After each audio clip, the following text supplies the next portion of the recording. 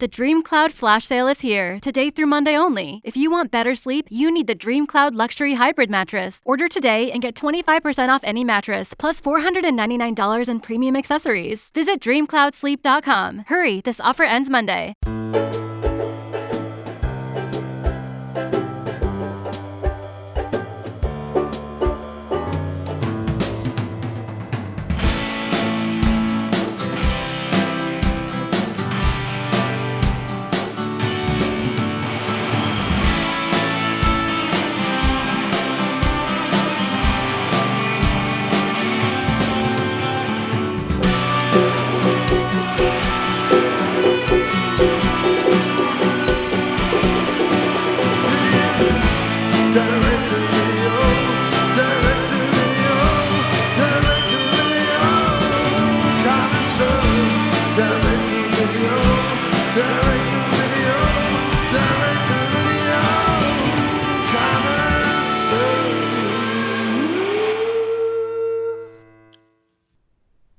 All right.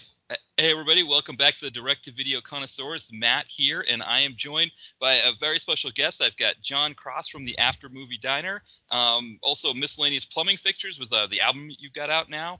My Heart, Where Our Heart Could Be a Shambles is the album. And yes. But welcome back on the show, John. Oh, thank you so much, Matt. I feel like I was just here.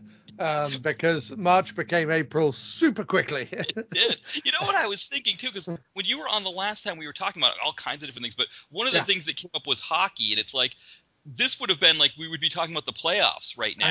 I know. And it sucks. No hockey playoffs, man. Yeah, I'm missing the Leafs. I know. And the thing is, I think at that time, there was even like a consideration for the next podcast when you were going to come on again. It was maybe we'll talk about like a hockey movie with the playoffs coming. And it's amazing how quickly it has changed in such a short period of time. Yeah, no, it's funny. Just as the hockey playoffs were kicking off, and just as like the baseball season was about to start, which are my two sports. Me too. And so, it kind of kicked us in the teeth, both of those things. However, my friend Nick, who's been on my show a couple of times talking about Don Dola films, he and I and Kim and his girlfriend Laurel, we have been watching, or we watched, what's The Rookie with Dennis Quaid on the Disney Channel. And then next week we're watching Mighty Ducks. So we're doing hockey and baseball movies. We're leaving about 2 or 3 weeks in between, but we're doing hockey and baseball movies. We're going to do The Natural probably with Redford or one of those. Maybe what's the I'm going to forget now. What's the no crying in baseball one? The female baseball team one? Oh, that's League of Their Own. League of Their Own. We might do that. A couple of others, and then obviously on the hockey side, you've got like Miracle. You've got Slapshot. You've got is it Mystery Alaska? Is that one of the ones? Yeah. Yeah. So we might if this stretches out long into the summer, we might get through a few hockey and baseball movies that way. Yeah, because that's like one of my things I've kind of started doing since I moved down here to Philadelphia, because there's so many baseball parks around here, both professional and minor league, and so like I had this thing where I try to add a major league park and then however many minor league parks every summer. So this year was Yankee Stadium was going to be the one I was going to add for the major league park. And then I was considering going to see the Staten Island Yankees because it's supposed to be a really cool deal. Have you done that before? It is a cool day. I've done it once, and it was a Saturday night. I don't even think it was a special Saturday night, but if it was, and this doesn't happen when you go, forgive me. But when I went on the Saturday night that I went, I've only been once, as I said, they lost horribly. They lost like 14-1 or something. But it didn't matter because as the game finished, they set off fireworks with like the Statue of Liberty in Manhattan in the background. So you're literally like sitting because the stadium is right on the water. The Staten Island Yankee Stadium is right on the water. And we had a full view of the field and then the scoreboard. And then behind the scoreboard, they had the fireworks went off, lighting up the Statue of Liberty and the whole of Manhattan. And I'm like, I mean, it doesn't matter that they lost 14-1 because this is like the best show in town and I've got the best seats in the house.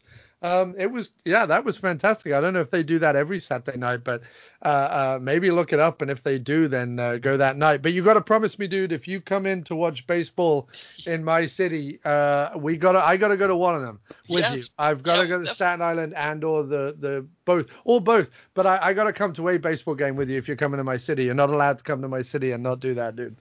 Yes, I know. I should have mentioned, but I didn't even think about the Mets one. I went to see the Mets last year. That was like the one that I added for a New York one. And I was like, and it was kind of one of those things where I was like, because as the crow flies, Queens is closer to Philadelphia than the Bronx is. Right. But what I discovered when I got it, because I've only been to New York a few times, so I haven't really done New York that much.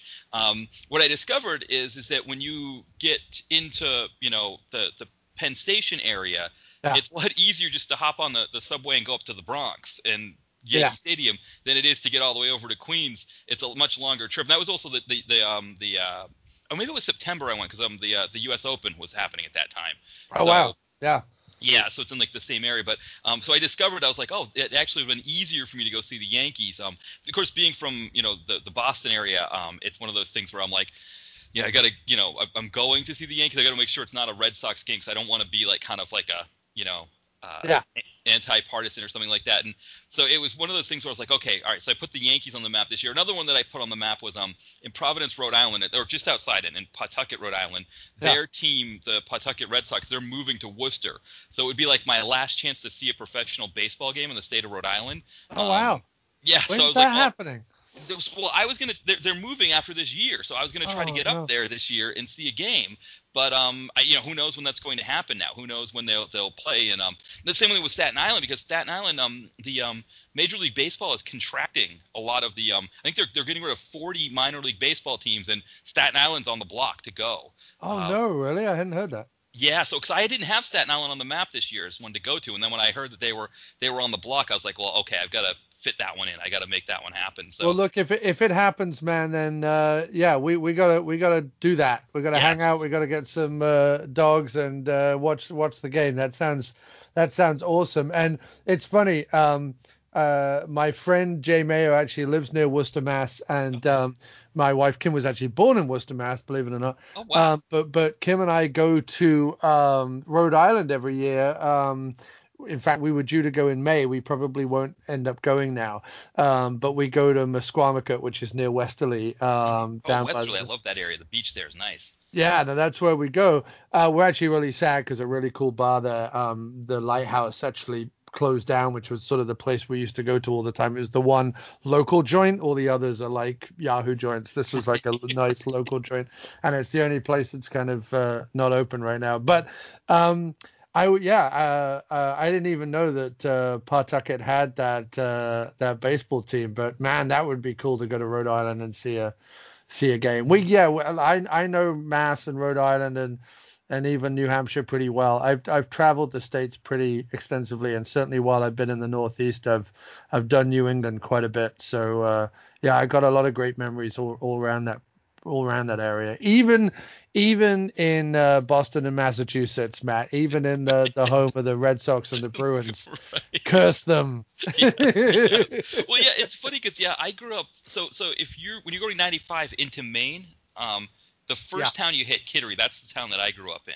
Oh, okay. Yeah. Yeah, and so right across the border was that. So like growing up for us, like the Red Sox was like a big thing. Like if you to make the trip to go see a Red Sox game, usually it was like they had a team in Old Orchard Beach, called the Maine Guides that we would go see. They were a AAA team. Oh, nice. Maine Guides. They folded. Wow. Okay. Yeah, and that was like in the 80s, and I remember my parents would, because I was like 20 minutes away from where we lived, so it was like an easy trip, and so like when I moved down here to Philadelphia, we're literally a mile from where the Phillies play, and so I mean we could actually walk to games here, and it's funny that I'm here and I'm like going to like minor league games in like Wilmington, Delaware, or like Trenton, New Jersey, just because I still have that like that minor league kind of itch, just like I grew up with that kind of baseball. And so it's actually cheaper a lot of times just to go to a Phillies game because I can walk there and get the cheapest ticket and sit in there and watch the game. Whereas, the train or whatever it takes to get to New York or New Jersey or wherever. But it's just, there's like that feeling about minor league baseball that just, it's like I don't know. It's a thing where it's it's a little bit cheaper, it's a little bit smaller. You're kind of more enclosed. I mean, the game itself is not as much fun. It's not as exciting. But there's, like you said, you see the fireworks. You get to these unique locations like there in Staten Island. It just kind of makes for an interesting game. Yeah, no, I was kind of pissed because Kim and I moved down from Williamsburg to Prospect Heights in Brooklyn. And we moved relatively near to the Barclays Center. Oh, yeah. And I was just thinking, oh, this is awesome. I'll go because the Long Island team and my brain is blanking again. I don't know what's going to happen tonight with my brain blanking on this podcast all the time. That's right. The Islanders. The Islanders, right. Yeah. Of course, the Islanders. Sorry. They were playing in Barclays for the longest time because the Coliseum, they weren't using the Coliseum out on Long Island. They were using the Barclays, and I thought, oh, great, I'll go see hockey. Like, even if it's the Islanders, like, I'll figure it out. I know I'm a Leafs fan, but like Kim and I had been to see a Leafs Islanders game, I want to say 2 years ago now, at the Barclays, and I was like, even if the Leafs just roll into town like once every few months, I'll go see a game. That's in my hood. And then, of course, the moment we get here, the Islanders announce that they're going back to the Coliseum, and I'm like, damn it! Yeah. I could have walked to games. Like, I could have gone to see. Yeah, it's funny. Yeah, because that Coliseum, that thing is not near any public transportation. No, that is like way out there. Yeah, I mean, I've heard it's like supposed to be like I've never been to see a game in Madison Square Garden. I imagine that must be an experience. But yes, they say it is. Yes. Yeah, it's supposed to be like kind of a different hockey experience, but also like one that's like kind of like a transcendent hockey experience to go see a game there. Yeah, I got to see the Leafs play at Barclays, and I got to see the Leafs play at Madison Square for my 40th. My friend Nick, who's also the Yankee fan, got me a Leafs Rangers game at Madison Square, which was awesome. And then we also went to see because he's a Buffalo guy, he's a Sabres guy. So whenever the Sabres are in town and the Leafs aren't in the town, I'll be a Sabres fan for one night for him, because we always we'll go along and watch the Sabres either at Prudential in New Jersey or in Madison Square. And when we go, I'll side with just because never the Rangers or the Devils, but I'll side with the Sabres for one night only. But yeah, so I've seen a couple of games in Madison Square Gardens. And unfortunately, the Leafs Rangers game that he got for my 40th birthday, which was amazing, and I loved it. The Leafs did not win, sadly, that game, but they did win against the Islanders when I saw them at the Barclays Center. So that was pretty. See, I have not been to a Flyers game yet here. I've been trying to find a good one to go to here. It looks like I was trying to see if my wife would go, and she hasn't quite felt up to it. So I've been like, okay, maybe I'll just go catch one myself. And I was on the verge of picking a game when all of this happened, because it'd been more like one of those things where I was like, okay, let's find one to go together. They were usually expensive too. That was the other problem. I think one of the things with the Flyers here is just everybody loves them so much here in Philadelphia that it's like, yeah, and then the other thing too is that if there's any Canadian team that plays, I don't know what that's about. I guess there's maybe a large Canadian population here, or they just travel well. But it's like, I think the Winnipeg Jets were playing a game here one night. Oh wow! I think the cheapest ticket was like $56 for like a nosebleed type deal. And it's like yeah. And I was taking the subway that day for something else, and our subway stop is one before where the sports complex is where all the teams play, and I did see a guy and his wife getting on to go south, to where they were with a Winnipeg Jets jersey on. So go figure that there's probably, I guess they're just everywhere. So it's like. Yeah, I mean, I get it's weird being a British guy who lives in New York who happens to be a Leafs fan. I guess that's pretty odd, but even odder, I think, to be a random Winnipeg Jets fan in Philly. Like that, even that seems. I couldn't believe it. Just because Winnipeg seems like another land, like it's not even another country, like just another. I have a cousin who lives in Winnipeg, and I kind of want to go visit just for the excuse, because I'm kind of intrigued by the Great White North. But the idea of being like a Winnipeg Jets fan and living in Philly, I mean, I suppose it happens, but it blew my mind. And it was funny because I was like, I remember had been looking at the schedule to pick a game, and I was like, is this the Jets weekend? Is that what I mean, I was like, that looks like a Jets jersey, and that's like, and it was like the old Winnipeg Jets jersey from the 80s when they were, before they moved to Phoenix. Maybe he's just a hipster, Matt. Maybe he went into a hockey store and he was like, I can't get any of these new jerseys. Right. Yeah. Like, that wouldn't be ironic enough. Right. Let me find what is the most. He went in. He went in with a monocle and a dirt mustache and walked up to the counter and went, "Good sir, I want the most ironic jersey I can find."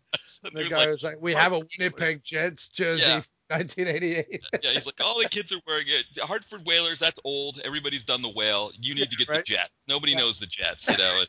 It was like, he probably was. He was probably some, Philly, because parts of Philly now are pretty hip. So from the first time I moved over to New York and I was doing the diner, I used to get. And I probably still could. I just haven't been in a while. But I used to get the Wizard World press passes for Philly Comic Con because it was the closest Comic Con that they did. Wizard World did near New York. And I would get to try and get like a cheap Marriott room or something and come down and go to the convention center there and then go to the big what's the big eatery, the big food court place right there, Reading Market. Oh no, Reading Terminal Market. Yes, that's right, Reading Terminal. Yeah. And really outside of Reading Terminal and like a couple of sports bars and a few other things around that part of town, there really wasn't anything for like the longest time. And the last time that I went to Philly Comic Con, which even now is going back 5-6 years, but the last time I went, like there was suddenly like all these bijou eateries and little frou-frou cafes and things. I'm like, it looked like a cross between Williamsburg, Brooklyn, and New Orleans. I'm like, what happened to Philly? Worse. Even worse now. Even worse. My wife grew up here and she can't stand it. Like she's losing her mind. And like you see like stickers. There's like these series of stickers now that say keep New York out of Philly because what's happened is that like I think one area of Fishtown is like one that I think a lot of people moving from New York have taken that one over. But I can't apologize enough. I'm sorry. No, it's not your fault. Not your fault. You can't blame me for the New York hipsters. They were hip before I got there. No, it's not your fault. But it is. I think it's like it's sort of like the thing and that area that you're talking about near where the convention is, there's a Trader Joe's there now. There's a Starbucks. It's funny. I went to the McDonald's there. It was like 3 or 4 months ago. I was just kind of having like a rough time. I was like, I'm just gonna get some really crap,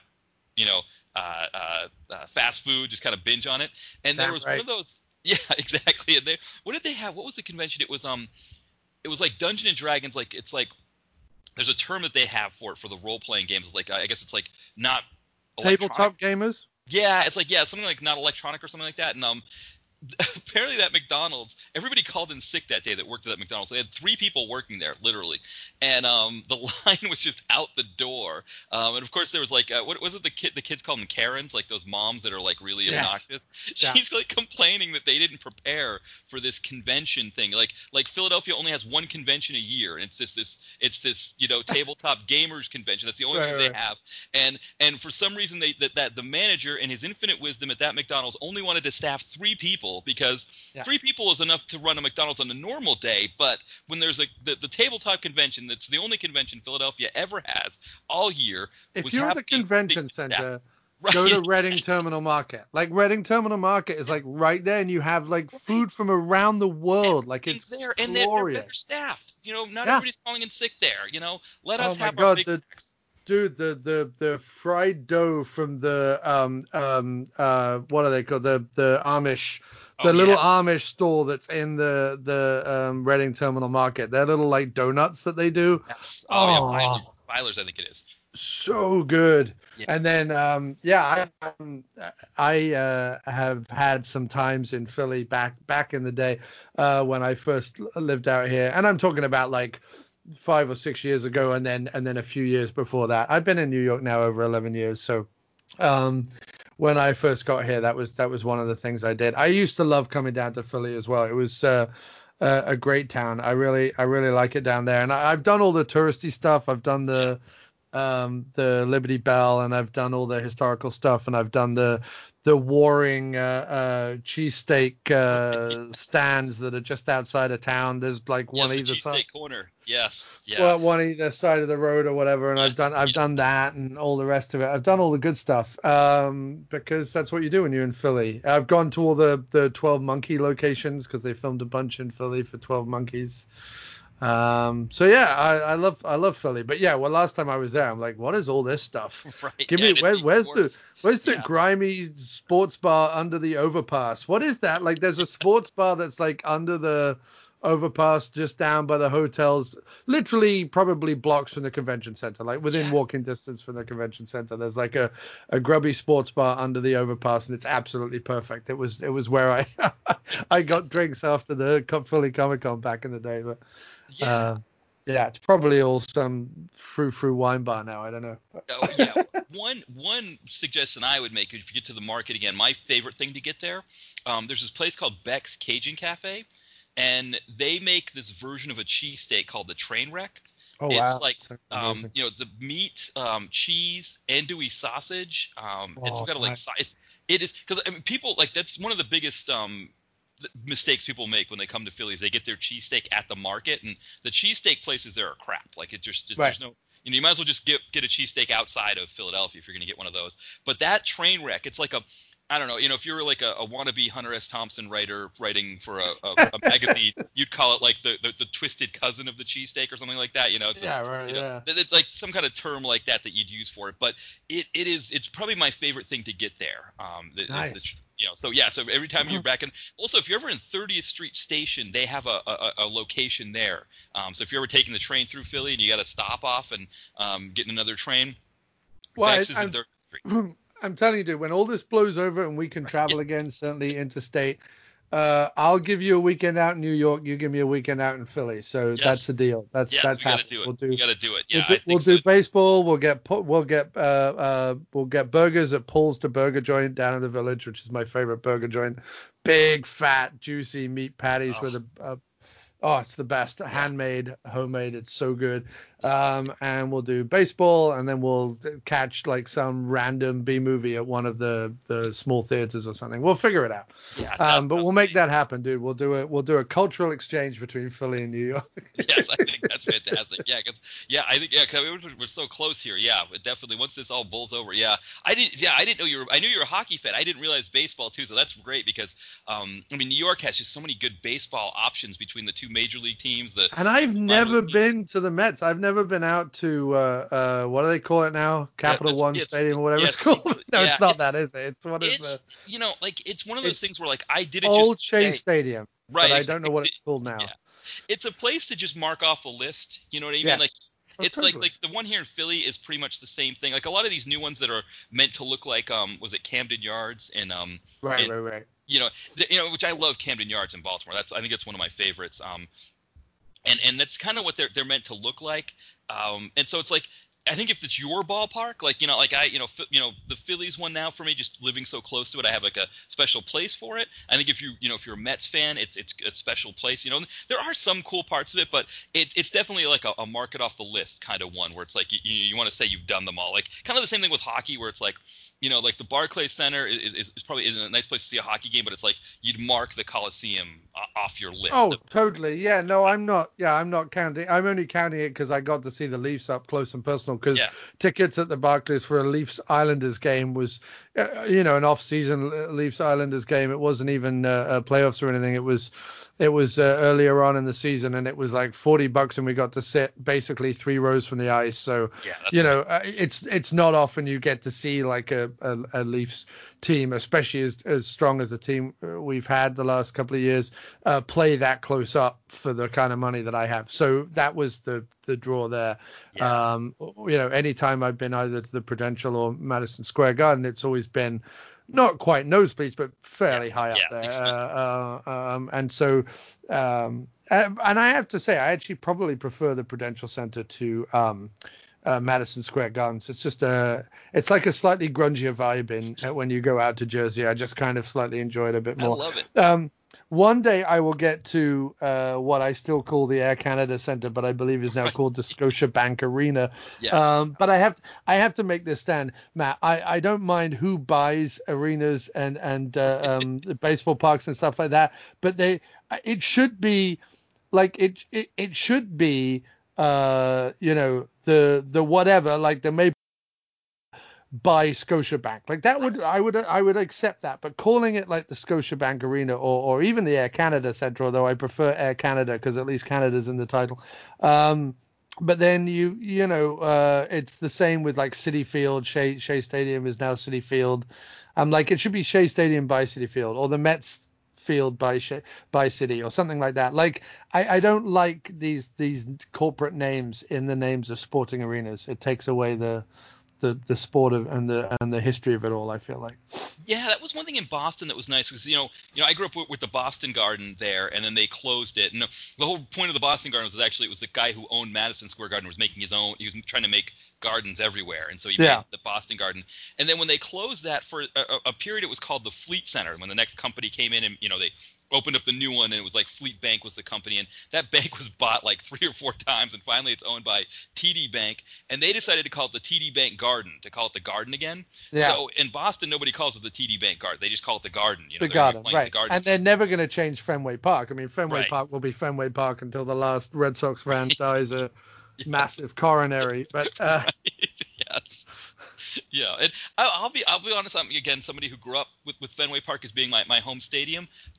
It's I don't want to say overrated is the term because I don't want to tell somebody not to go if you've never been to Fenway Park. But the seats are uncomfortable. The angles are horrible. It's way overpriced. Like the ownership, which I should not be complaining about an ownership that has delivered 4 World Series when I grew up thinking they would never win a World Series, and now they've gotten 4. But they kind of build it as like this amusement park now with the whole Sweet Caroline thing and all that stuff, and it's I think for they call it America's most beloved ballpark. I think there are a lot of people that would say their ballpark was better, and I wouldn't argue with them. And so it's like it's one of those things where it's like kind of a love-hate thing that people in Boston have, where it's like, you love that it's the ballpark, but and again with the owners, like I don't know how we can really complain about these owners that have delivered 4 championships. And they finally went and delivered one for Liverpool, I guess, right? I think Liverpool, or they got the Champions League title or whatever. But okay, I didn't know about that. Yeah, they own Liverpool, so it's like one of those things where both team fan bases.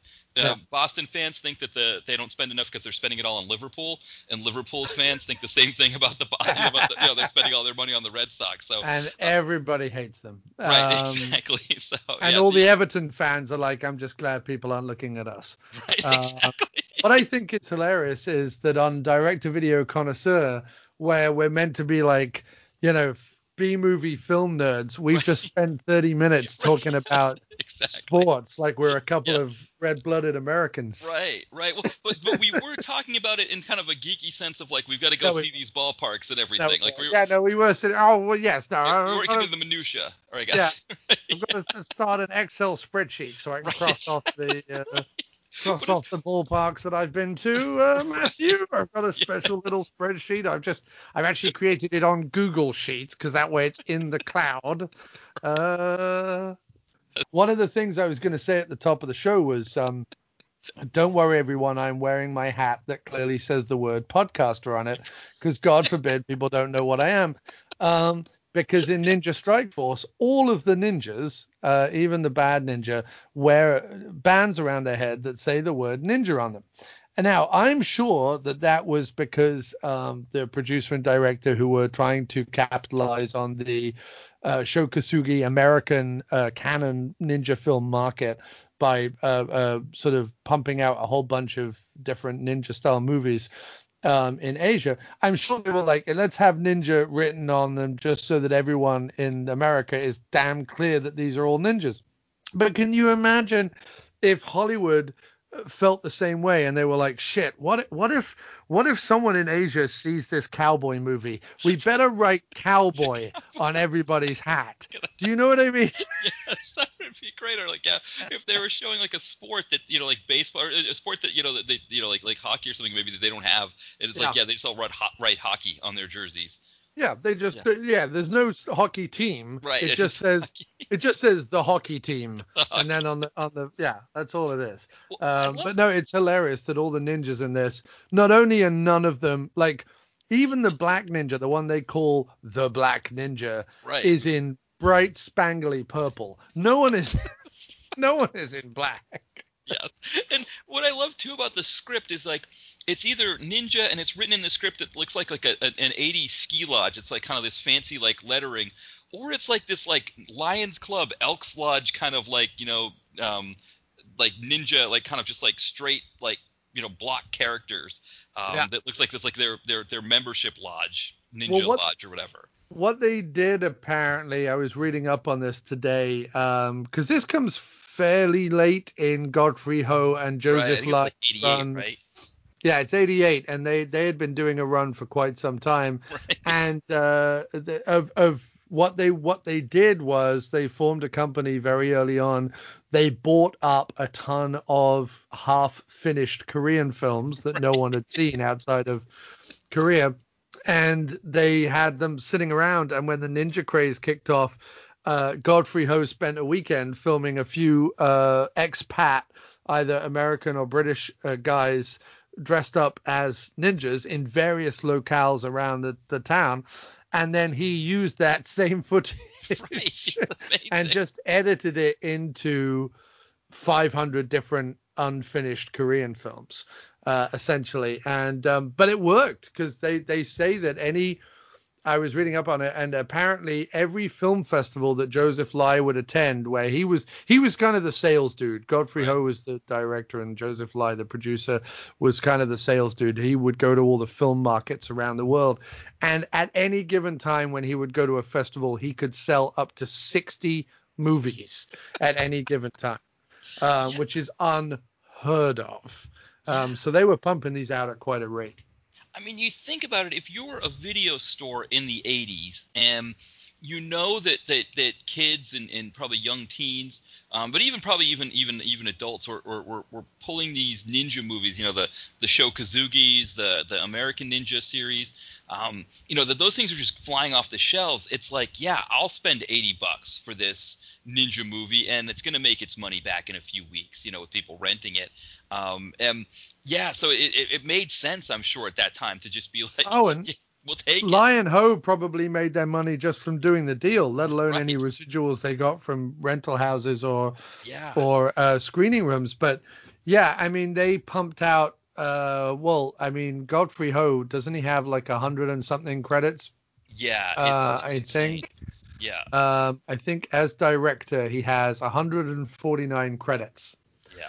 Yeah. Most of those being in the 80s and early 90s. But yeah, in the 80s, he was making, or they were producing between the two of them, about 20 to 25 movies a year.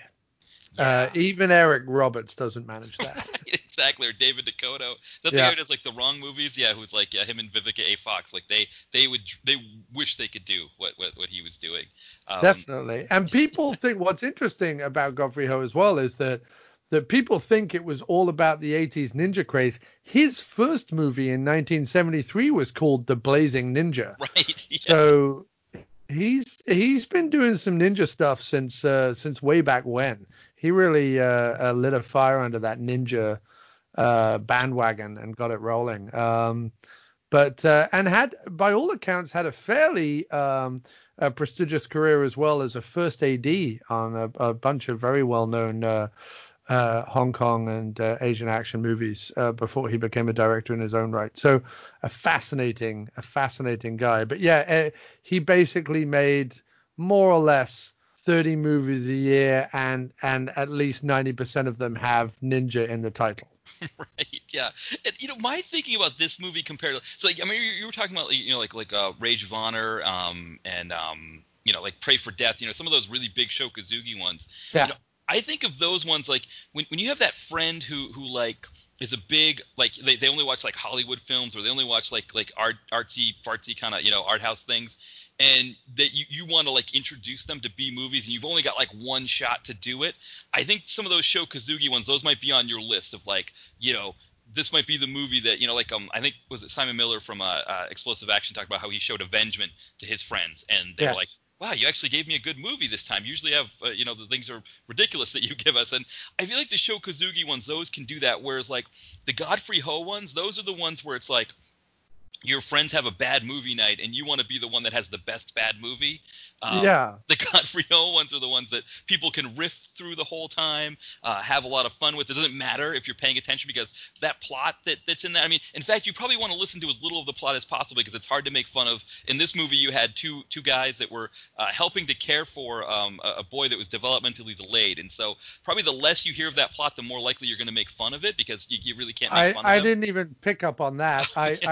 There was a couple of guys that were trying to make money washing cars, and one of them was potentially the answer to the ninja problems. And the ninja problems were, as far as I could figure it, there was a black ninja of no affiliation, even though he wore giant purple spangly shoulder pads, who was going around and killing other ninjas, all of whom were in pastel shades of pink, orange, lemon, and various other colors, un-ninja-like. And without hiding either, just showing right up and just being like, I'm here and I'm a ninja. And like he had the sword of calamity or something. What was it? The sword of catastrophe. Yeah. Which is hilarious. Who would make the sword of catastrophe? Right. You know what I mean? And did they start off with the dagger of unease and build up to it? Like, how did that? You know what I mean? The scabbard of mild annoyance. Maybe the attempt was right. They were supposed to be trying to make the sword of like success or wealth or great things happening or something, and it ended up like something went wrong in the forging process perhaps, and suddenly. Oh, I didn't mean to do this. I made the sword of catastrophe. Now every ninja in the land has to die so I can get ultimate power.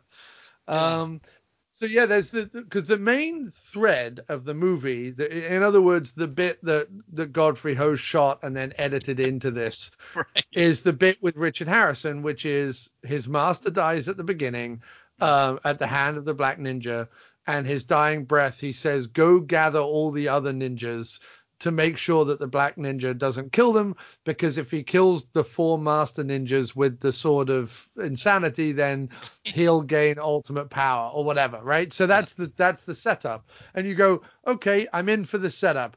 And then it immediately cuts away from that setup because they don't have anything more filmed for that bit. Right. And it immediately cuts over to what I presume is one of these Korean movies, which seems to be about a couple of guys who are running a car washing business. One of whom keeps getting fired from waiting jobs, and then they go to. He also has a love of classical music and is trying to woo a woman who is also into classical music, but then she disappears, but then she comes back later in the movie. So once you start to try and follow that second plot, then you really are in trouble. And then ever so often, Richard Harrison shows up very briefly and goes, look, more ninjas over there. And then there's another fight. And a ninja dies. Yeah. Did I cover that pretty well? Is that pretty much? Yeah, and the one thing too is that Godfrey Ho does a good job of doing a technique that a lot of directors do when they use Eric Roberts in a movie, and that is you put Richard Harrison. Yeah. Technically in a room that looks very similar to the one that the characters in the Korean movie are in. Yeah. So it looks like Richard Harrison is talking to this actor in the Korean movie who has the secret to defeating the sword. Yes. And we're none the wiser. Yeah.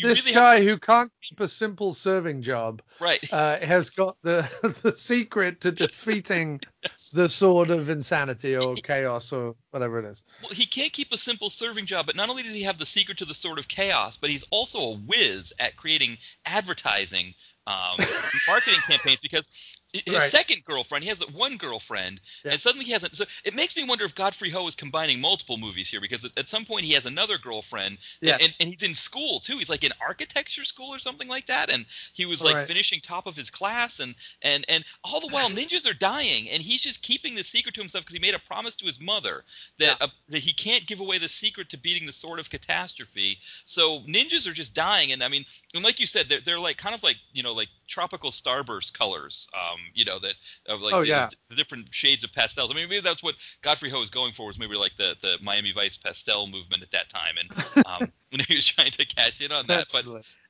that's the thing is that like his procrastination and not wanting to tell this secret to Richard Harrison is just causing people to die. Yeah, I mean, is it that? And apparently Richard Harris, I guess I have to confess, if I was that young guy too, I don't think I would have given away the secret either, because Richard Harrison really wasn't that convincing. Like he was like, oh, more ninjas are going to die, and it's like, really, are they really going to die? I mean, you're not really selling it to me that much. Like, you look like an accountant who's here on holiday. Wearing some pajamas. You do not look like. He's like, yes, but behold my headband. It has the word ninja written on it. It's like, listen, every headband I can buy in this town has ninja written on it. I could go out right now. It becomes like a whole Big Lebowski toe thing. He's like, oh, you want a ninja headband? I can get you a ninja headband with nail polish by 3:00 this afternoon. So yeah, no one's believing Richard Harris. I have to say so there's a few things. First of all, I kind of love the cinematic testicles that it takes to do what Ho and Lai did for so long, and get away with it, and still, if anything, be getting away with it, because these things have got bigger and bigger as the years have gone on. Sadly, because of people's appetite, I think, for so bad it's good movies, and just kind of laughing at stuff ironically. But there was a great paragraph from an article that I read today in Den of Geek from 2015, which was about Godfrey Ho and his World of Ninjas, and I thought it really summed up like how I kind of feel about these movies and other kind of B movies from the 80s. And the quote is, "It isn't really about whether these films are good or bad. They are so far outside of what constitutes regular filmmaking that value judgments feel redundant. I think deep down, especially as film grows arguably safer by the year, some of us just crave a little cinematic anarchy."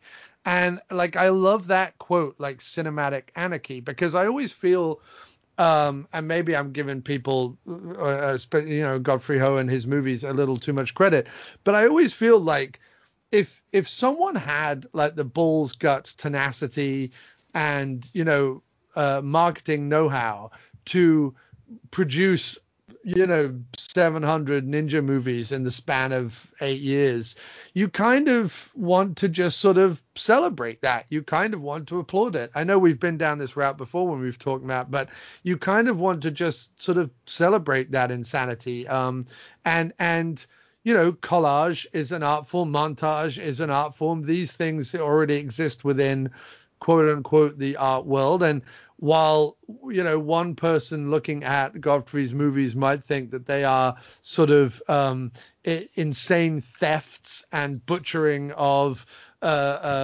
potentially okay movies, you can look at it as this sort of gonzo collage or montage of insanity that at least has some sort of cinematic guts to it and creates a little bit of anarchy. And I kind of like to look at them a bit like that. Of course I chuckle when like a guy dressed in a bright pink dildo like ninja costume shows up. Of course that's funny, but I'm never, to my mind, I'm laughing at it because it's genuinely funny. I'm not laughing at it because I'm above the movie. I'm not above this movie. I couldn't go out and do this any more than anybody listening probably could. But the fact that they exist gives me joy and life and a little bit of anarchy. I like that.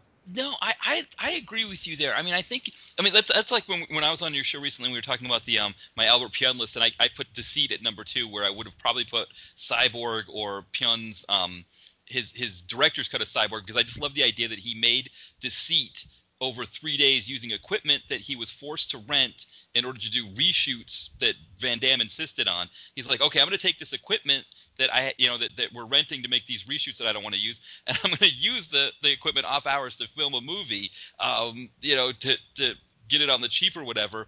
It's kind of like, and to be honest, I think he got a lot of his inspiration from people like Godfrey Ho, from Sirio and Santiago. He said he cut together trailers for Santiago movies when he was getting started in the movie business. So, I think it is like you said. It's like this.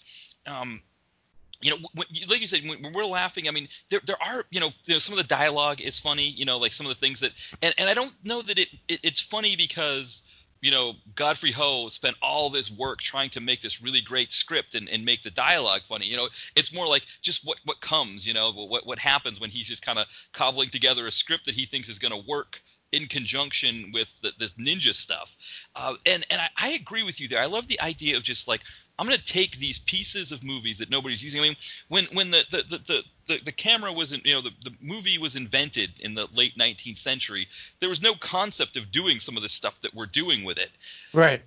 And I agree with you there that I think it's the same way that, they talked about in the 80s how, or, in the late 70s into the 80s, how, some people saw graffiti on the trains in New York as being like a horrible thing, whereas other people saw it as a really great expression of art, and they were trying to figure. I think there was an understanding of like, what do you make of this? Is it vandalism? Is it a form of art? The fact that they're doing it usually in pitch black circumstances. They've got like a little tiny thing that they're trying to, what it took for them to make those, whether you think it's vandalism or not, and it's almost a sense that like.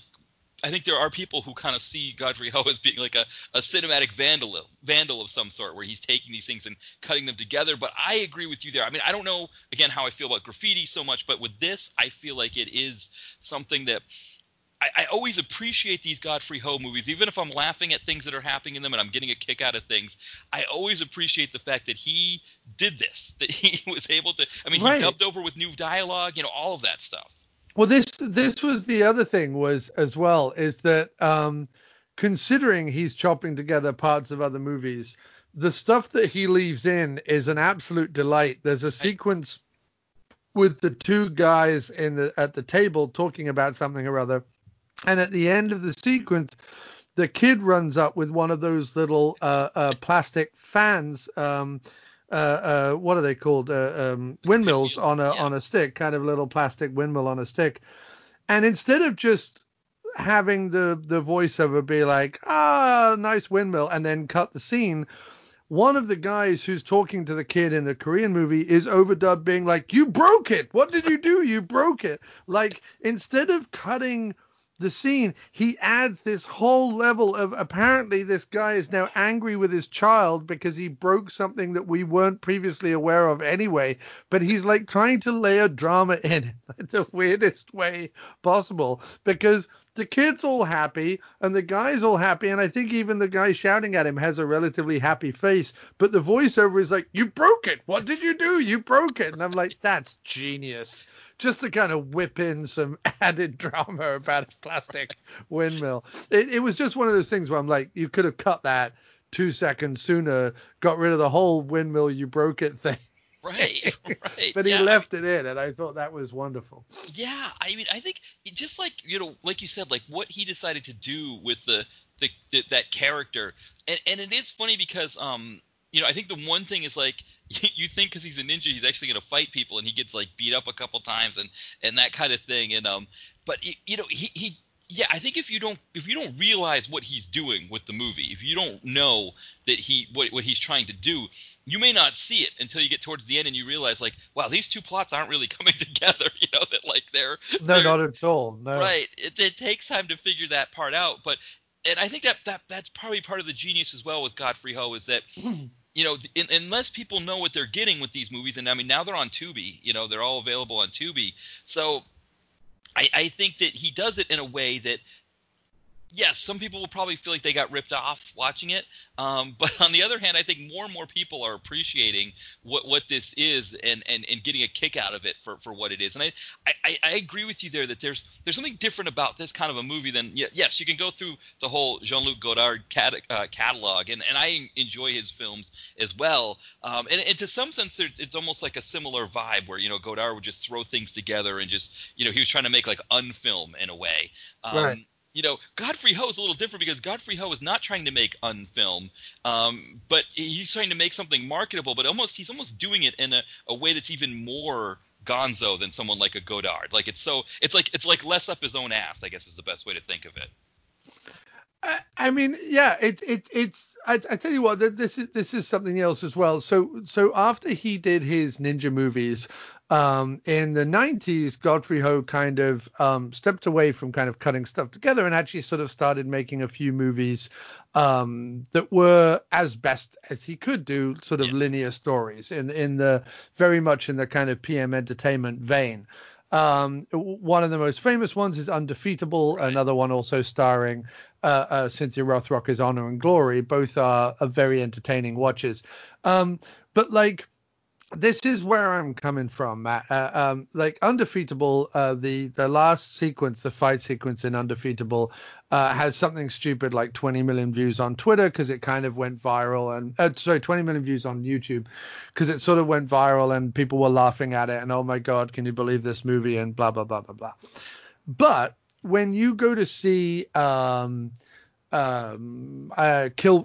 or Grindhouse or Jackie Brown or any of the Tarantino or even Rodriguez ones like Planet Terror or whatever like that, people will like do backflips out of the cinema being like, oh my God, man, that was like the coolest thing I've ever seen. Oh my God. Right. And they'll get really excited and just praise Tarantino and Rodriguez to the hill. But like every time Tarantino and Rodriguez are doing something that is like they're telling us this is cool. So when like we do a crash zoom into the eyes, or we have someone like tear their jacket off, or we have someone wearing like a particular outfit or something like that, they're like, this is cool. See how cool this is. I'm going to show you how cool this is. Whereas when you watch something like Undefeatable, like they're doing stuff that is over the top and melodramatic and operatic, because that's been the bread and butter of martial arts movies forever. I mean, they come out of Chinese theater and Chinese opera. Like that's where that stuff got started. It was all very dramatic and melodramatic. And secondly, Godfrey Ho's movies like Undefeatable and Honor and Glory and stuff are trying to do things that are like quote unquote like Hollywood cool. Like he's trying to take what's in Hollywood and kind of do like his own insane like cool twist on it.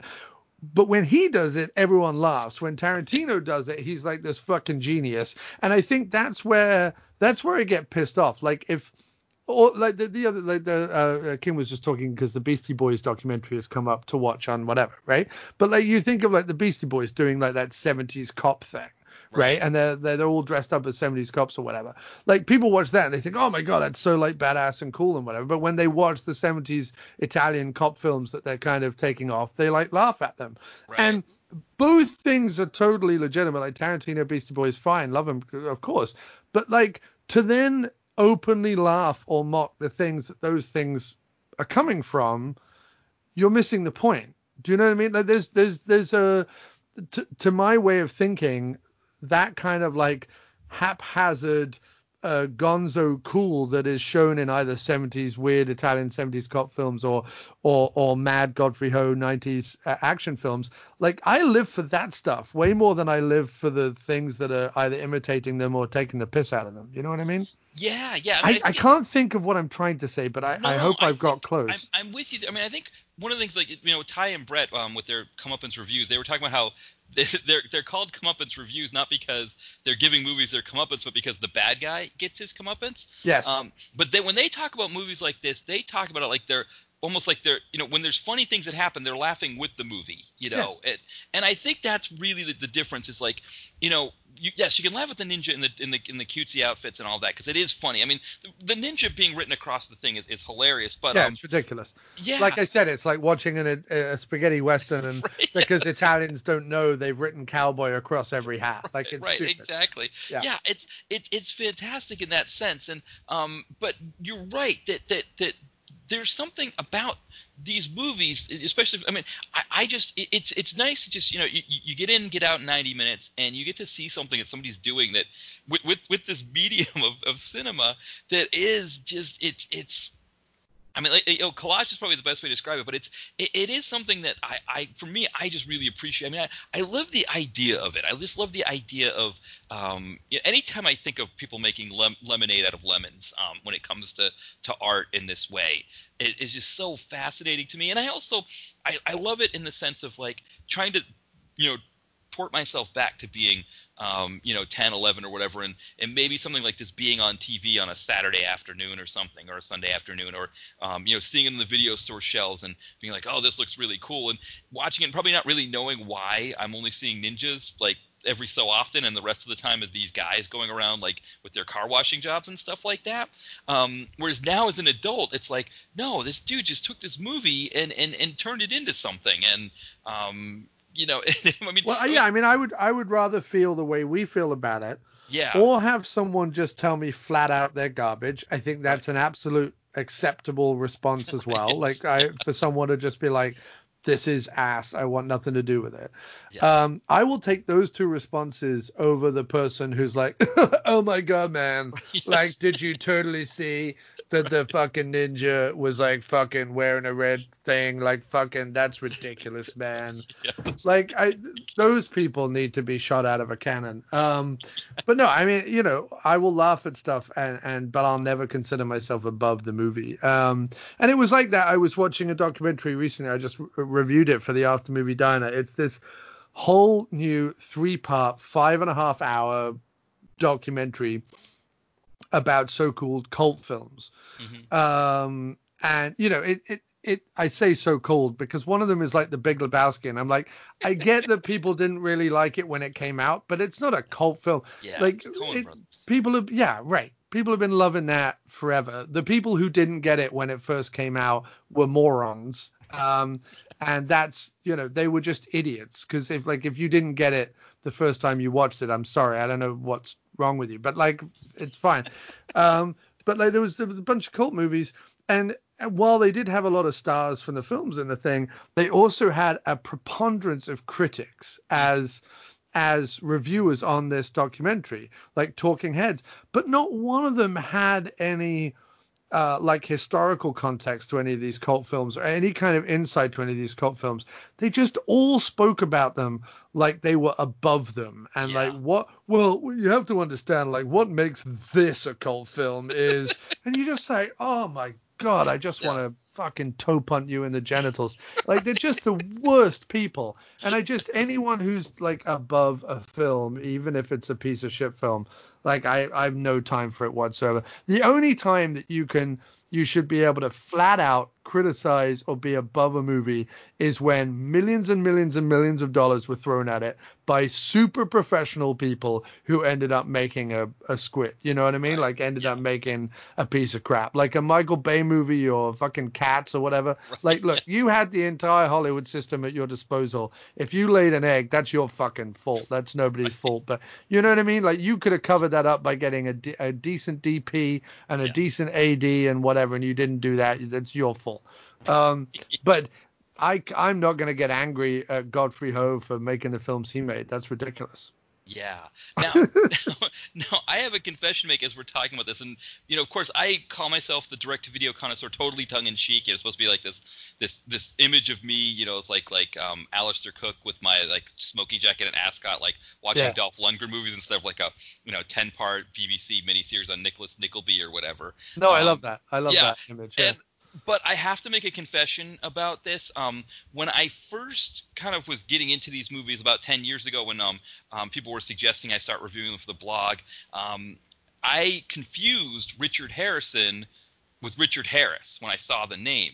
Right. And I remember the first one I watched, I was like, boy, this guy looks young and buff for being Richard Harris. And doesn't really sound all that Irish. Who's either. Like an old Irish drunk. Right. Yes.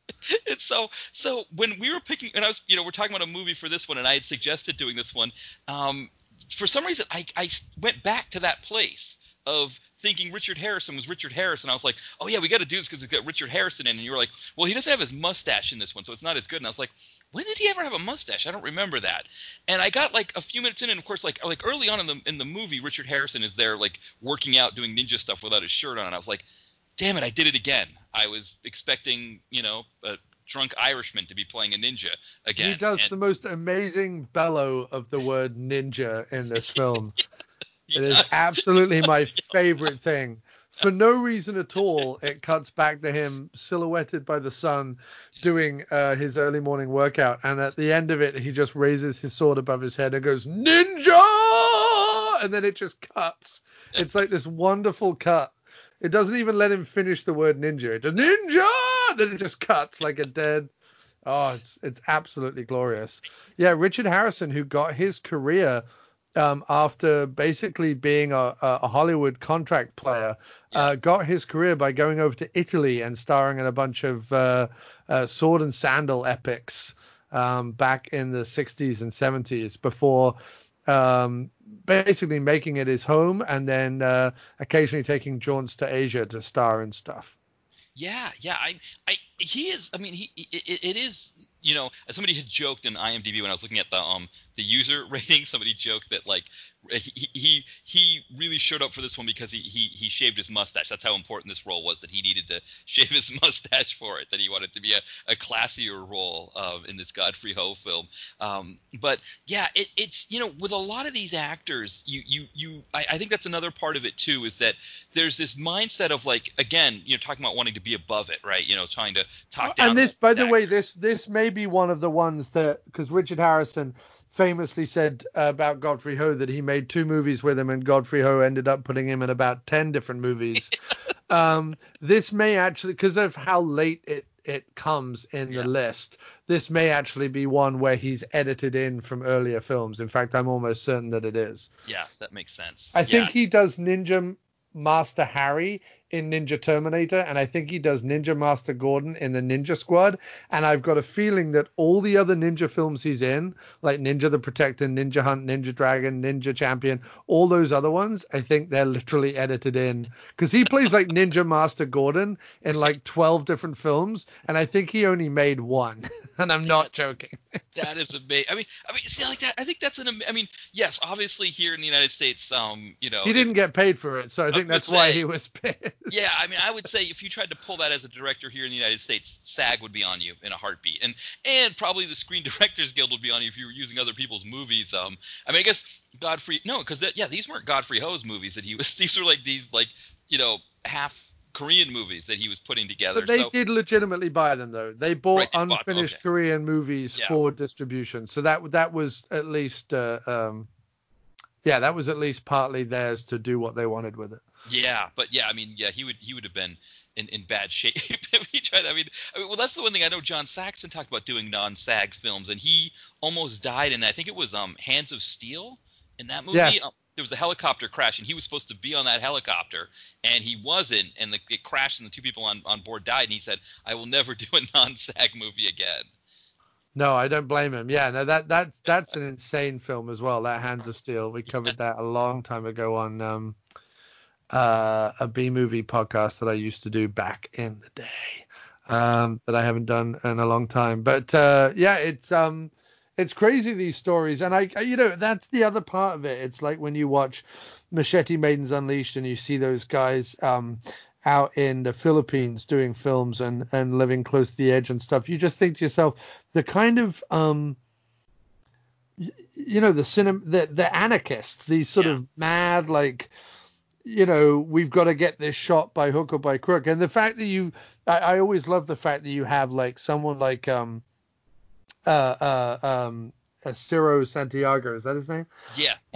And Werner Herzog are sort of the same. Now, Werner Herzog makes very classy films that people like talk about in lofty terms and but they're equally kind of like anarchists in the way that they go about making their films. Or Herzog certainly used to be in the way. Now, Herzog would make these like grand dramas about art and nature, whereas Santiago would make like little Philippine monster movies or martial arts movies or whatever. But still, they have the same kind of cinematic ethos, which is kind of fascinating to me. Yeah. I mean, one thing I always loved about Herzog was the fact that he loved like working with Klaus Kinski so much, even though Klaus Kinski was such a pain in the ass, and he was like, I need to make my movie with him. He's the only person that can make the movie the way I want it, and he just like put up with whatever Kinski would do because he needed the movie made that best. So, and it's like, it just seemed like every movie he made with him was like this torturous process that was like almost killing him. But he was like, no, I got to make it with him, which I think that's probably the difference between like I don't think Santiago or somebody like that, they'd be like, if the person gave me a pain in the ass, like I'll just ship them out and bring in somebody else. If Mike Monty doesn't want to do it, then we'll get Jim Gaines or whoever else in the Philippines to make it. So you probably didn't have to deal with quite that, but you're like the idea that just like, this sort of this kamikaze approach to filmmaking. I think that's why a lot of us really like these action movies, and why the movies today, I think sometimes you'll get one. You'll get a big screen. Eddie Romero was the other Philippine director that I was thinking of as well. Yes. I'm a big Eddie Romero fan. Yeah, I think there's something about these movies. PM Entertainment's another one, but I think there's something about these movies that people gravitate to because it isn't sort of the stuffed collar kind of, film idea that it's got to, I think, and one of the things I think when people were talking about what Scorsese said about, that's not cinema or something like that, I think people automatically thought he was talking about these kinds of movies, and I honestly don't think he was. I think he can appreciate a Godfrey Ho thing probably more than I think the Marvel movies he doesn't like because they're sort of like factory produced. I think that was his mindset about it, and that they're kind of freezing out everything else in the market. Whereas Godfrey Ho, I mean, maybe you could say he was doing it in a factory sense too, but Godfrey Ho wasn't trying to freeze anything out of the market. Godfrey Ho was trying to get into the market any way he could find, and this was the way he found where he was going to take these old movies and make, do something with them somehow, and Ninja was the thing to put them with. And I think you have to appreciate that this is the, whether it's him or whether it's, AIP Productions with David Pryor or Santiago with Corman working together, and just their attempt to get into movies and get into the market and somehow make a living with this stuff as filmmakers. It's just something that I always appreciate. Oh yeah, no, completely. Give me the cinematic cowboys any day of the week. The stuff that they come up with is just so much more inventive, and I also think that there's something to do with, it's why I like that quote so much. Like, as movies get safer, it's not always the content either. It's sometimes just the way the film stock looks. Yeah. And that's the other thing. Like I was saying earlier about Tarantino stuff. After Grindhouse came out, a bunch of independent filmmakers thought it was hilarious to put like fake scratches on all their digitally shot films, and I'm like, I get what they're trying to do, but there's nothing like watching the reason why these films I will always give the time of day, or the Philippine movies or whatever it is that sometimes it's like a horror movie. People watch horror movies so that from the safety of their living room, they can go to a dark place or go to a scary place or go to whatever and know that they'll be safe, right? It's walking on the wild side a little bit while knowing full well that you can like turn the lights on and feel okay. Yeah.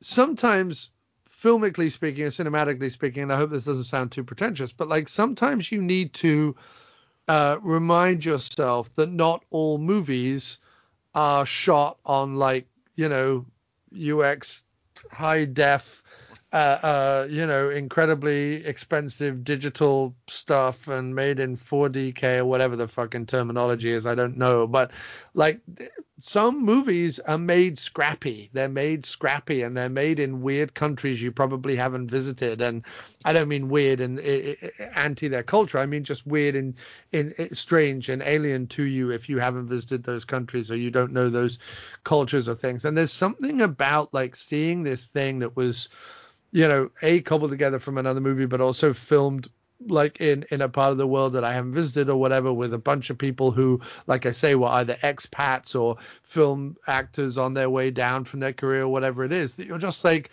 at some point, someone set up a camera in this weird place and made this weird thing and cobbled it together and got it out, and it flew across the world to like America, where it gained this kind of like weird little following and stuff. And sometimes it's just good to remind yourself that, before the internet and before big shiny Disney movies and before all this, like there was just these scrappy corners of the world that shouted loud enough to get our attention sometimes. And I mean, I don't know what that means, but I it's like the if you just like one type of music, then you can't say you like music. You need to kind of expose yourself even to stuff you might not like, right? I'm not a big dance music guy or a big pop music guy, but every so often there's a pop song you like or a dance beat that you like or whatever. You can't dismiss everything. You have to kind of expose yourself to stuff that is, you have to expose yourself to like esoteric, weird, atonal stuff or whatever it is, just to kind of go, I know I don't like it, but at least I exposed myself to it. And movies have to be like that. I don't think you can call yourself a movie fan if all you've seen is Spielberg and Marvel movies. Like, I'm sorry, you can't, or like J.J. Abrams and Michael Bay movies. Like, you can't. Like, that's one type of movie, and yes, it has its place, and I'm not shitting on those movies necessarily, but like, you can't call yourself a movie fan. You know what I mean? You like a few like hugely popular films that everyone else likes. Congratulations. But you have to dip your toe in a few like puddles of murky brown fluid. Yes. And I mean, I think too, on top of that too, is that, these movies, they don't require the investment as well that like a Marvel movie's coming in at like 2 hours and 45 minutes, and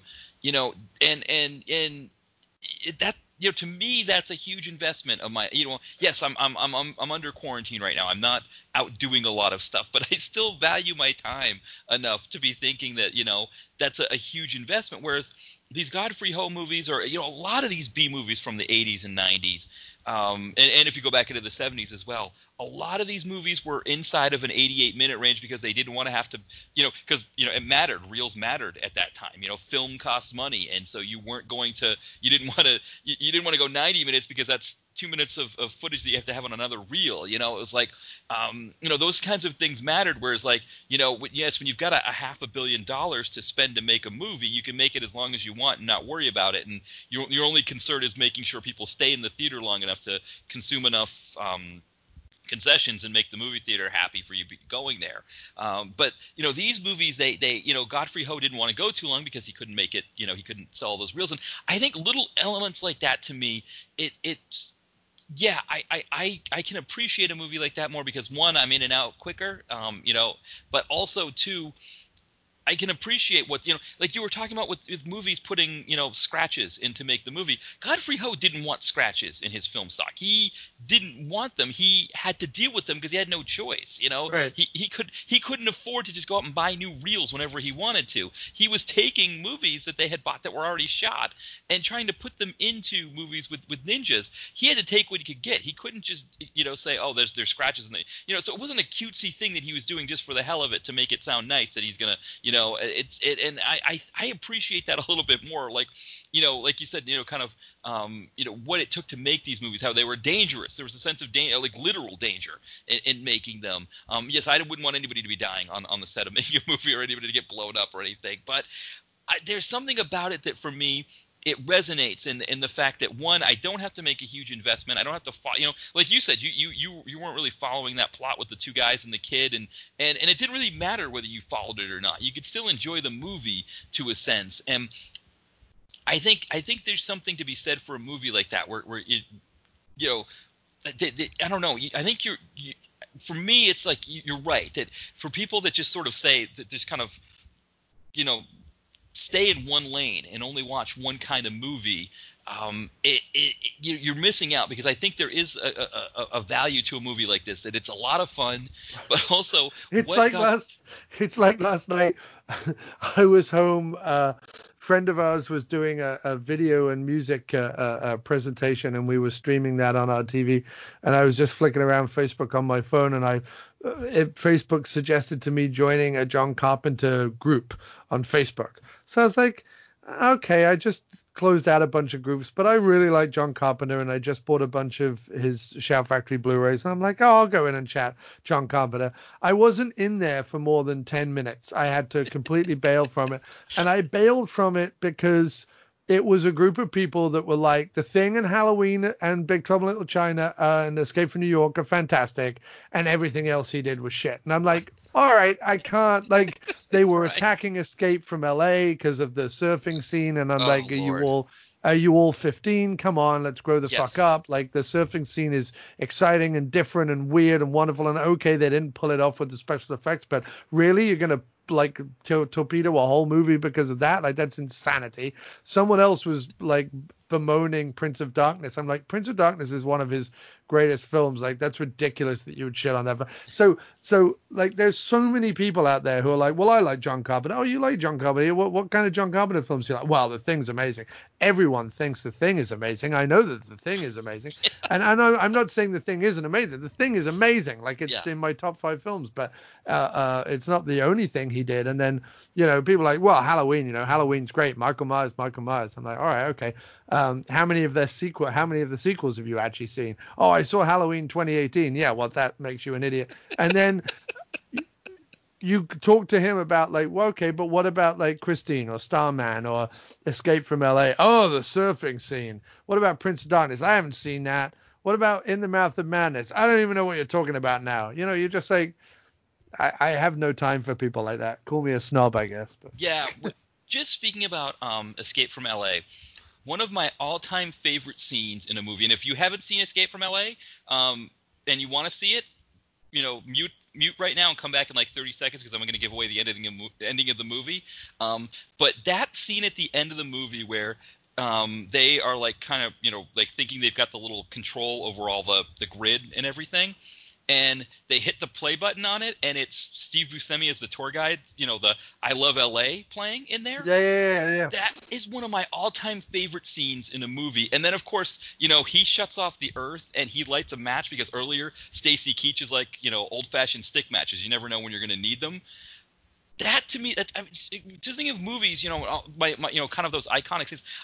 Whenever I hear I Love L.A., you know, that song there. Randy Newman. I was trying to think of the name. I had an R in my head. Whenever I hear that song, I think of that scene in Steve Buscemi earlier in the film. But then, you know, the thing was too is I knew he was going to do it. I knew it was coming. Or just had a hunch. I had a hunch that there was some kind of, you know, bait and switch that was happening there, that he'd switched things on them. Yeah, it's a ballsier ending than Escape from New York. Right. I mean, Escape from New York, yeah, he fucks over the president, but like, whatever, it's the president, you get a new one, you know, to some extent. And I'm sure people would understand. Like, I'm sure people would figure that out. But at the end of Escape from LA, he turns off the world, or at least North America, and reduces it back to the Stone Age because he has the cojones to know he'll survive. Right. Yes. Everyone else might not survive. He'll survive. Yeah. You know what I mean? And the Carpenter magic there with the humor of playing Steve Buscemi playing I Love L.A., you know, that he played in his little thing when he was the tour guide. It was perfect Carpenter, I think, there. That mix of comedy and darkness in there, you know, literal darkness in a sense, but the kind of that dark humor that he had. I think he went a little higher with the humor part of the dark humor in that movie. And I think for a lot of people, they had trouble. I think they went into it not expecting that, and they didn't know what to do with it.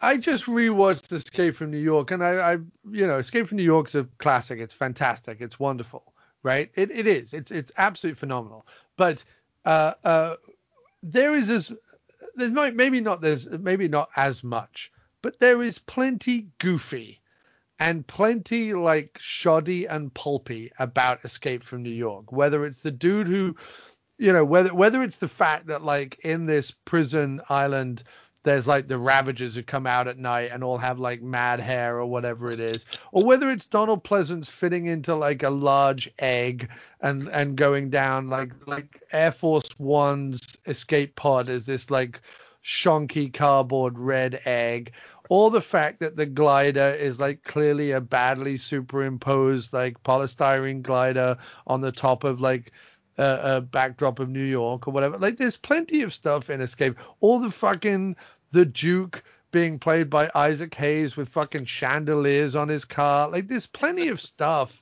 that's like ridiculous in Escape from New York. But because it's, you know, the early 80s, end of the 70s, and it's, you know, it's all fairly authentic, and they're not trying to do anything that they can't achieve. Like, everything they go for in Escape from New York, they actually achieve. Yeah. People give it a massive break because Escape from LA came out in the 90s, because it comes out after Jurassic Park, because it had the budget that it had, which was like close to 50 mil, which is ridiculous really when you watch it.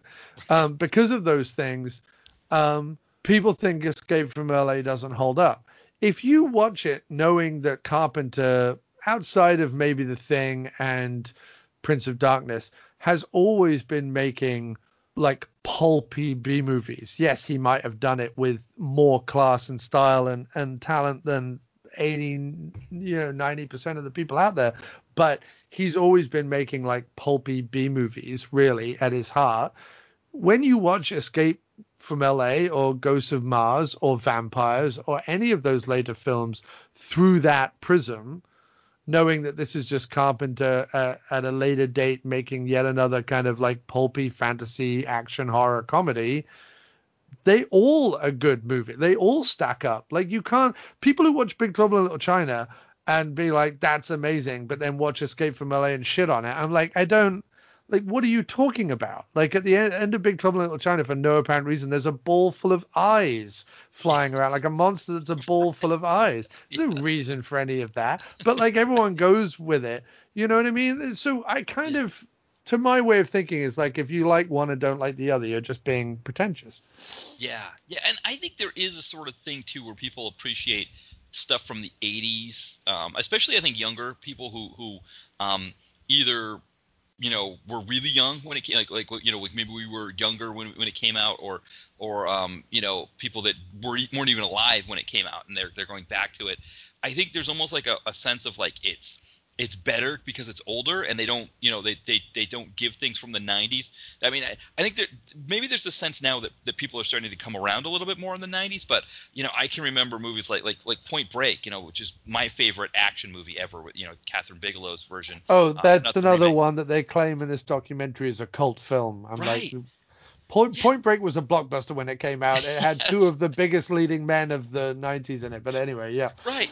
And it's like people, and of course, like the low hanging fruit is they've got to make this whole thing about it being like homoerotic or something like that. And it's like, yes, Catherine Bigelow, I think, was kind of trying to do something exploitative with the male characters, kind of, just as a send up to it. But she does a lot more with that movie. And I think there's just this sense that, well, it's the 80s it's the 90s, and Keanu Reeves goes to law school goes to law school on a football scholarship, which is ridiculous, of course, doesn't, and all kinds of things like that happen in it. People named War Child unironically, but I love that movie, but I think if that movie had been made 10 years earlier, it would be like, Captain Blu-ray, give it the fancy release, and everybody would think it's the greatest thing ever. And I think there's a sense that for some reason that the 90s, maybe it's because of, the bigger blockbusters that came out around those times, like the Lethal Weapons and the Beverly Hills Cops and whatnot, that for whatever reason, the 90s don't get the respect yet, maybe. And maybe the other thing too is that the 90s had so many like really great it's almost like the 70s as a decade for movies, where you think of so many really great like premiere films that came out at that time, that a movie like Point Break doesn't get the respect that it's supposed to, because people think it's goofy or whatever. I don't know what it is, but it is kind of a shame that, like, and I think Escape from LA suffers from the same thing, that it came out in the 90s and people don't respect it the way that they do. They would have if it had come out 10 years earlier. Yeah, I did. I can't remember exactly when it was, but I did a write-up on 90s movies, because I kind of got the impression that, and I actually compiled like my top 20 of the whole decade.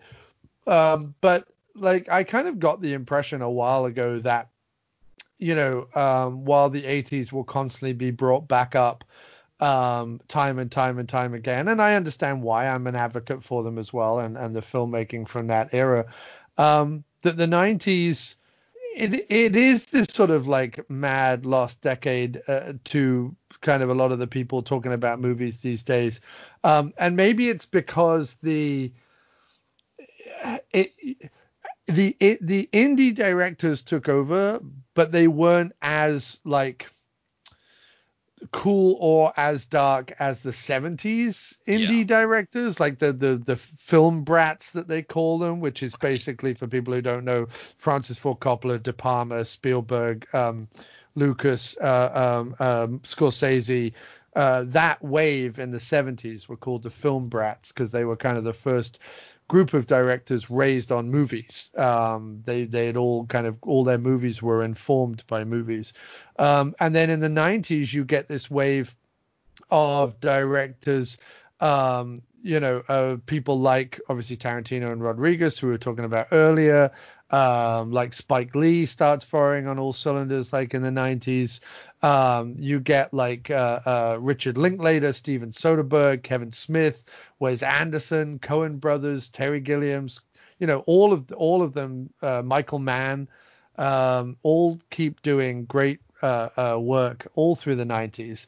And you literally see it's interesting, like, because of that big wave of indie filmmakers that start coming out, you also get the wave of actors who now are kind of like the Hollywood, they're like the Hollywood stars and the Hollywood elites of almost to rival that of like the 50s and 60s almost nowadays, those ones that came out of the 90s, whether it's Reeves or Brad Pitt or Clooney or any of the people who kind of came out of that era and who are still making movies today.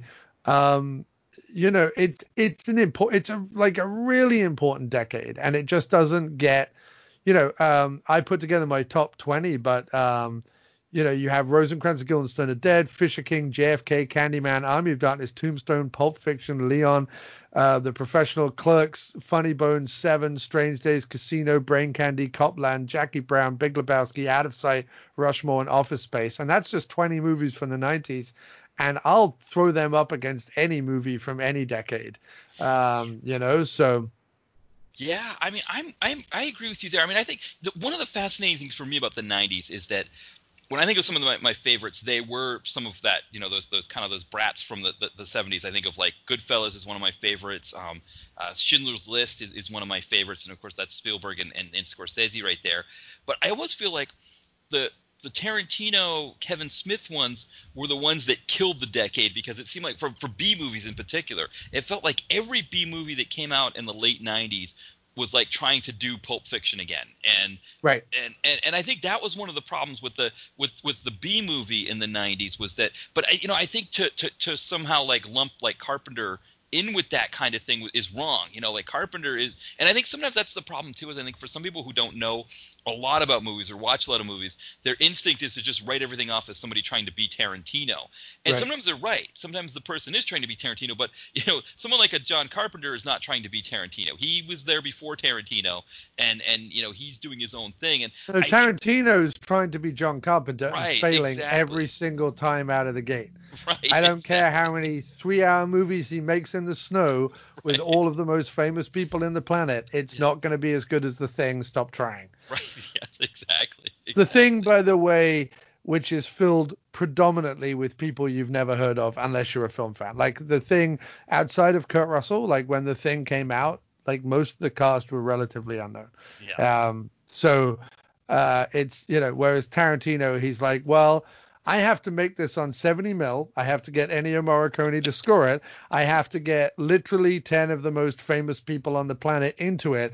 And then I may come close to making The Thing, but he doesn't, not even in the slightest. That's I have such a problem with Tarantino. I feel like I don't feel just like that Tarantino, like, killed B movies for the 90s. I feel like he killed cinema, period. I'm not even kidding you. I feel like, and it's funny because coming of age in the 90s and Pulp Fiction was a seminal movie for me. I saw it at a midnight screening with my brother when I was 14. Probably the coolest way to fucking see it ever, on like a midnight movie screening at 14. Like shit like that never happened back then, and it was great to kind of have that experience. While that was like a real formative movie, and while it had its place back then, I don't know what good it did like post that. What's interesting is, for me, Tarantino became, so in the 90s, early 90s, they did the Beatles anthology. which was that 6-part documentary they did about the Beatles at their like 30th anniversary or whatever. And as a Beatles fan, as a kid, one of my first albums was a Beatles thing. I watched that anthology. What I got from the anthology was every time they talked about Fats Domino or Big Bill Broonzy or Elvis or Chuck Berry or whoever it was, I was writing those names down and being like, I need to listen to those guys who influenced the Beatles, because if I like the Beatles, chances are I'm going to like the music, whatever. And actually that just leads you to more music, right? Because all of those guys were inspired by stuff and whatever, and you just get to spread your wings if that's the kind of thing you do. Same with like Pulp Fiction to some extent. The moment you learn how much of Tarantino's stuff has always been either heavily borrowed and or inspired by, you want to go find those movies. So I think if you are fascinated enough and passionate enough, Tarantino's movies are a good gateway drug to kind of go back and find the, Faster Pussycat Kill or whatever, that kind of cult movie from the 70s that, or a Bruce Lee movie or whatever it is that he's playing off. Or hopefully Pam Grier's films from the 70s. But to what comes after him, what he inspires, I don't have a huge amount of time for. But the people who inspired him and the movies that inspired him, he has given me no end of like jumping off points to go find other stuff and other cinematic corners of the world. Because I will, he is a genuine like video nerd, and he is interesting in that respect. He just needs to get rid of his ego, but unfortunately that is well and truly cemented now, because apparently every time he makes a movie, it's literally the greatest film that's ever been made, even if there's no plot, no beginning, no middle, no end, and no end in sight, seemingly. No. Well, I guess speaking now, yeah, and I think for me with Tarantino, it's like Pulp Fiction it was such a big film for me. Like I loved it so much that it's almost like I will watch the next Tarantino movie if it's available for free for me to stream. I haven't paid for one of his in a while, but I will watch it just because of the I want to see what the next thing is. I mean, there are moments in his movies that like Jackie Brown, for example. The Robert De Niro Samuel L. Jackson part I could wasn't really that great, but the Pam Grier Robert Forster stuff I thought was like some of the best stuff that I saw in the 90s. It's the best stuff he's ever done. Yeah, it's so amazing. So I always watch wondering, like, even if I don't like the whole thing, but I haven't even seen that in a while. I haven't even seen the Robert Forster Pam Grier, and I kind of put that Jackie Brown down towards the bottom of my Tarantino movies because I don't like the rest. I shouldn't say I don't like it, but the rest of it didn't work as much for me. But the more I think about it, it's like, no, I remember seeing that in the theater. That's like one of the only Tarantino films I saw in the theater was Jackie Brown. And that was like, Pam Grier I knew. I knew a lot of Pam Grier movies going into that one. But Robert Forster was not somebody I really knew that well. Right. And it's almost like for him, a lot of the other movie stars, there were movie stars, and they're like, okay, I'm doing a Tarantino movie. I'm probably not going to get paid a lot because, I'm taking a break, so I want to work with this Tarantino guy. He was really great in Pulp Fiction. And they're like, I'm a Hollywood star. Like, what do I have to prove in this movie? Whereas Robert Forster's like, I'm in this movie that's going to be in theaters everywhere. And I think Pam Grier thought the same thing. I've got to hit this out of the park. This is a big moment for me. And it just felt like, there was so much earnestness in their performances. It did make me want to go out. And it's like every time I see Forster's name come up on something, I've got to see it because I loved him so much in that movie that I had to see him in everything else after. Yeah, completely. I mean, the fact that Pam Grier and Robert Forster didn't win all of the Oscars that year is ridiculous. Because the performance of the two of them in that, and I would edit out all of the De Niro, Sam Jackson stuff. I really would. It was Michael Keaton is amazing in that movie. Pam Grier is amazing in that movie, and Robert Forster is amazing in that movie. It really is. All the other stuff kind of grates on my nerves. It really does. All the other stuff where Tarantino just thinks he's writing the coolest fucking dialogue that's ever been said by anyone, and I'm, right, it's exactly. just like, with hindsight, it's just so tiring. Like the way people talk in Tarantino films, it's just so tiring and obvious. It's kind of irritating. But yeah. Well.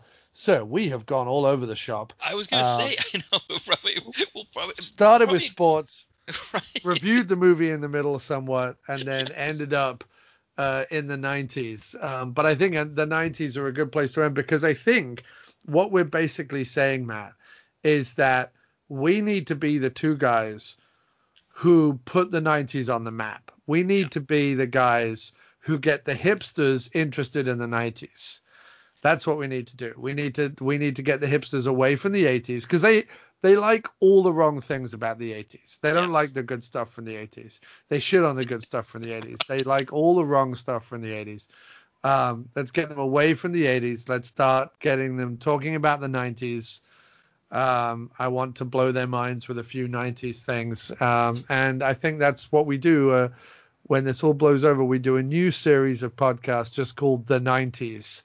And each episode is a week from the 90s, and we just start doing that. I think. I don't know whether that's fantastic. I think, and I think, maybe no Tarantino, that could be the rule, or I guess no. I mean, I think the Jackie Brown conversation would be great for that. But I think, just being like, okay, we're gonna just talk about some of the stuff that people either pan a lot or just don't even know about.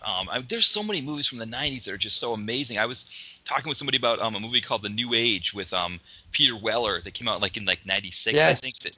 I mean, I love that movie. It's just one of my favorites. And and he's just so fantastic. I mean, it's Peter Weller, just and it's like a movie that was, kind of an indie flick that just didn't really make it that far.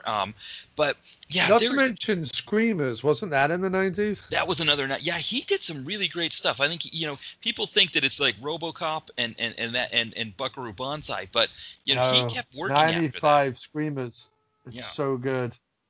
And I just looked on my 95 list, and I don't have it on my 95 list. Oh my God, what an oversight that was. Well, but yeah, check out. A big year too, But I think Screamers is definitely. I mean, even if it's not on a top list for your 95, I think if you're a Weller person, if you've seen RoboCop, no, it should be on there. It should be on there. I have 90, and you're right, 95. What a year, man! Yes. I had like 10 honorable mentions because I was trying to do top 10 of every year, and then I have honorable mentions. Yeah. But 95 saw In the Mouth of Madness, The Quick and the Dead, Funny Bones, Die Hard with a Vengeance, The Usual Suspects, Seven, Strange Days, Leaving Las Vegas, Casino, 12 Monkeys. That's my top 10. And then honorable mentions were Heavyweights, City of Lost Children, Demon Knight, Desperado, Richard III, Mallrats, and Living in Oblivion. Yeah. It's a pretty great year. What an amazing! I mean, the 90s and Screamers. I should add Screamers now. Yeah, I mean, if you go through just about every year in the 90s, it is amazing. I think when you get past, the mid 90s, when sort of the Tarantino echo starts to take effect. I think it's like a Tarantino Clerks echo almost. Like those two really seem to do it. And Desperado to some extent also influenced the B movie of the 90s. But it feels like once that echo starts to take effect, I mean, there was a little bit of another wave in the late 90s into the early 2000s that saw some really interesting movies. But it feels like, at that there's a certain point where I think Tarantino starts to, his effect takes over, but then also the blockbuster studio thing starts to take over, where it's just like, if this movie's not going to make $4 billion, just open it in a few screeners and then put it straight to video. Yeah, exactly. But no, check out, I wrote an article, The Filmmaking of the 1990s and My Top 20 of the Whole Decade, on aftermoviediner.com. So check that out, because there's some great movies that are worth discussing in that. But Matt, this has been a fantastic conversation, sir. Yes, I've had a great time with you. Now before we wrap up, because you mentioned the After Movie Diner site, where can people find you? People can find me at aftermoviediner.com and all its subsidiary social media sites, which are all anywhere where the words After Movie and Diner come together. That is me. And you can also find me at Misc Plum Fix, which I'm going to spell for you. It's MISC, like misc for miscellaneous, plum, PLUMB, like short for plumber, and fix, FIX, short for fixtures. MiscPlumFix.com for all of my music links. Right now, we're still promoting Where Our Hearts Can Be a Shambles, the latest album that came out in February. I also uploaded an album that is all old songs from about 12 or 13 years ago. That's a compilation of stuff I found on an old hard drive that I've uploaded. And I've uploaded up to 7 tracks so far, but all the tracks that I'm recording in quarantine are going on an album called We're Working on It, which I have currently on SoundCloud for free. All the links are available at miscplumfix.com. Check it out if you like weird indie rock folk stuff. Yeah, I can attest to the album being great, because I have been streaming it on Spotify. I think it's really great. So yeah, people should definitely check it out. It's so and you can always I think I mean, every once in a while, if I see something, I'll definitely retweet it from Miscellaneous Plumbing Fixtures. But I think on the Facebook page that I have shared some of the links on there, so sometimes people can see it on there too. That if they forget the link or something like that. And Matt, I was playing around today. I don't know if you saw the post go up in the After Movie Diner Dr. Action Facebook group, but I was playing around today with a live streaming platform called StreamYard, where I'm planning on doing some live shows, sort of in the vein of Crosstalk, but hopefully with guests and some interviews, but all on sort of Facebook Live or Periscope or some kind of platform like that, but using this thing called StreamYard, where you can share your screen and show videos and talk over trailers and show clips of stuff and have music and all the stuff we were kind of doing audibly through Mixlr. You can now do through StreamYard using video. So I will hopefully try and get you on one of those if you're willing to be on camera. Yes. I will have you on one of my live stream interview shows once I've decided what that is and how that looks and how that works. Yeah, that would be perfect. I mean, I work from home and sort of have my office set up, so I've got a good background and everything, and I can always, if I have a bad hair day, I can always throw on my Moxie baseball cap or something like that. And so, yeah, I would absolutely love it. And even if it's an episode I'm not on, definitely, I'm happy to kind of get the word out, and we can kind of put stuff on the direct to video site as well, because that sounds really exciting for sure. Yeah, I mean, I don't know. You don't have to keep that. Let's wrap it up, and then I'll just quickly tell you some stuff after the episode's done. But all right, that sounds good. Well, thank you everybody for listening. Where to find DTV Connoisseur. I think probably the dtvconnoisseur.blogspot.com is probably the place to go, because all the links are there. One thing to keep in mind, I do keep forgetting to mention, people, if you're going through it on the mobile site, you're not going to see all the links if you're just doing it on the mobile site. So you can always go down to the bottom of the page, click View Web Version, and you'll get all the links to everything if you need to check us out on social and all that kind of stuff. But thank you everybody for listening. Thank you, John, again for coming on. It was another great conversation. I really enjoyed it. Oh, yeah, it's awesome, Matt. Yeah, it was a real pleasure. Thank you so much for having me. All right. Till next time. Bye, everyone. Yeah, so I was going to...